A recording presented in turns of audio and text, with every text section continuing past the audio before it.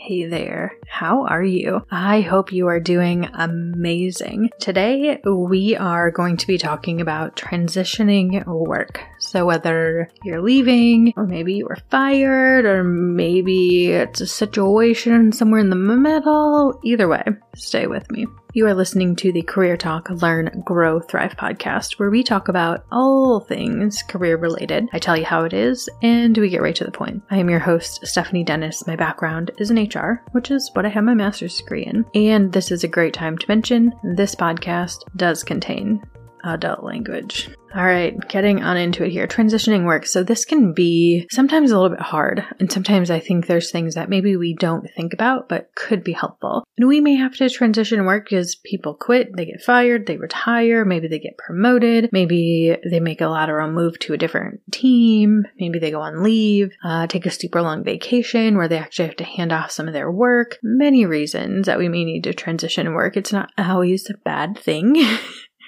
And really, how do we do that, right? And each situation is going to have its own nuance and its own uniqueness depending on what that person is doing within an organization. So whether you're the one transitioning out of work or you're the one taking over the work of someone else, here are some tips that might be able to help you. Number 1, the trusty transition document. All right, fun stuff, Steph. What the hell is that? Yeah, basically, you want to make a list or Excel sheet. Ideally, type it unless you have like really amazing handwriting, but basically a document that says what's in process, what is pending, what step each task is in, if there's any roadblocks, who's involved, main contacts, things like that. So as a recruiter, and I've transitioned work many times because I've been contracting now for 3-4 years-ish. Probably look at my own resume one day.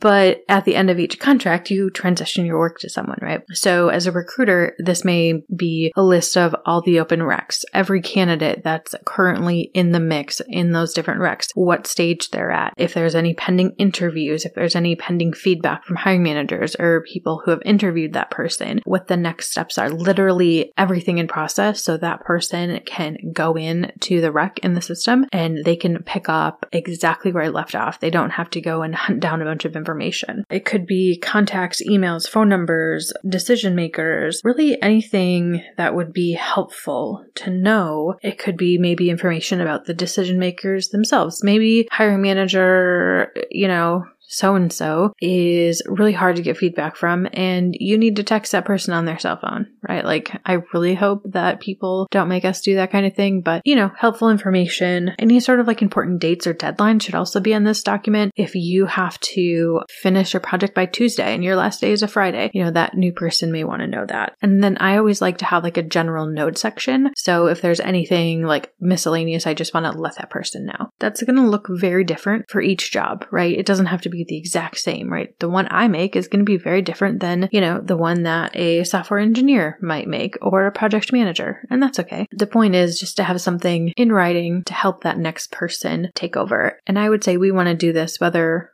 we're leaving or we're taking over. Because even if you're quitting or even if you get fired, you still want to try and leave on the best possible note. And oftentimes if you get fired, you're done. They walk you out the door. There's no time. But there are some unique situations where it's like, hey, you're fired like at the end of the week, right? It's usually not phrased like that, but Number 2. Introductions. So if the person who is taking over is still with the company or they've already been hired, try and do what I consider a warm handoff, right? Maybe it's an email introduction or you set up a call and you're the person they're used to working with and you're like, hey, hiring manager, my last day is Friday. We're going to move all of the recs over to so-and-so. They're on the call or they're CC'd in this email. They're going to be taking over, let me know if there's anything I can help with or something along those lines. And if you're the person who's taking over and no one has made those introductions yet, take control, introduce yourself and really get those done. Number 3, systems, access, software, logins, all of the IT type of stuff, right? So what sort of access? Are there any software licenses you need to transfer? So in the recruiting world, typically we have access to the recruiter version of LinkedIn. So it's called a LinkedIn seat, and that seat has to be transferred to someone else. Or if they don't transfer it to someone else and people respond to messages you sent, it will literally go to Never Never Land if they don't reassign it. So every time I end a contract, I just let people know that, because a lot of people don't actually know that. If it's like not assigned, it doesn't go anywhere, just so the candidates can still get the best experience possible. And then obviously we want to make sure we're turning on and off the appropriate level of access, right? Like you don't want someone who has access to proprietary and company data and information after they've already left, because like, hello, legal, risk, compliance, all the things, right? And number 4, if you're taking over a team, make sure you understand who are those new team members, right? So set up one-on-ones with them, make an introduction. How can you help? Is there any issues or roadblocks they're experiencing? What sort of expectations do they have? Walk through meeting cadence. Maybe you want to schedule weekly one-on-ones or one-on-ones every other week with people. Make sure they have your contact information, right? How do they reach you outside of work if an issue arises and you're not online? Maybe it's your cell phone, maybe it's a personal email, like whatever that is for you. I mean, obviously you're the manager, so you get to control whatever that might be, but there are situations that arise where people have to talk to you outside of, a typical quote unquote 9 to 5. And then in general, if there's anything that they want you to know, taking over an existing team can be challenging, right? So I think, in my opinion, it's always helpful to just have that introduction, right? And cover some of those basics so people don't feel like, oh, well, we have a new manager now and like they just know nothing, right? People like to be in the loop. They like to be communicated with. And so being that leader and helping them with that. And number 5, who do you go to for support and help and questions? More than likely, it's going to be your boss, right? That makes the most sense. But sometimes it's not. So if you are leaving and you have questions, who are you going to go to? Or on the flip side, right? If you're taking over work from someone else who is leaving, who do you go to? Who do you ask questions? Because obviously, after a certain day, that person's not going to be there. So they're not going to be available for questions. Also, to that end, make sure that you review any information they give you prior to them leaving. So if you do have questions, you can make sure to ask them before they're gone and you have to guess or figure it out on your own.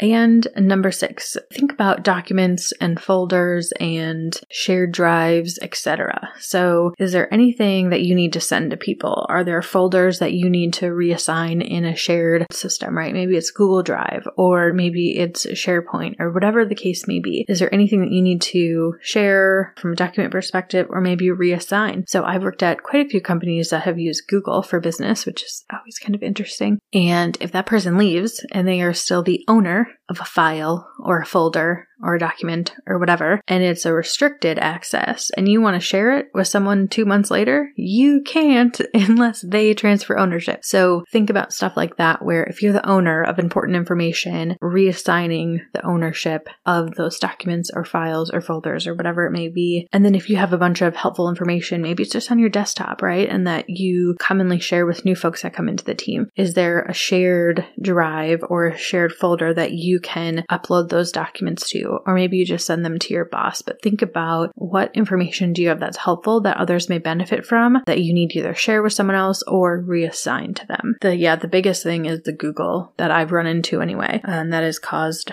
the most amount of problems. And typically IT can reassign those, right? But that's a process. So if you can help minimize that friction and make things as easy and smooth as possible, it's just easier for everybody involved. And that's it. Not a ton. Transitioning work is hopefully something that you're doing for a good reason. But if not, just know, you got this, you can do it, and you're a rock star, and just get everything organized in a way that makes sense to you. And don't be afraid to ask for help. All right. Hope you guys found that helpful. If you have a topic or a question you want me to cover, definitely reach out. Let me know. As always, thank you so much for taking the time to be here, to listen to the show and support it. I really appreciate it. New website over at stephdennis.com. Feel free to check it out. You can support the show, of course, by listening, sharing with a friend, leaving a review and or rating. And then if you want to monetarily support, PayPal or Anchor. You can find me on the socials, StephDennis13, Instagram and TikTok, Clubhouse Steph Dennis, and then Instagram Career Talk Podcast. We are written, produced, hosted, and edited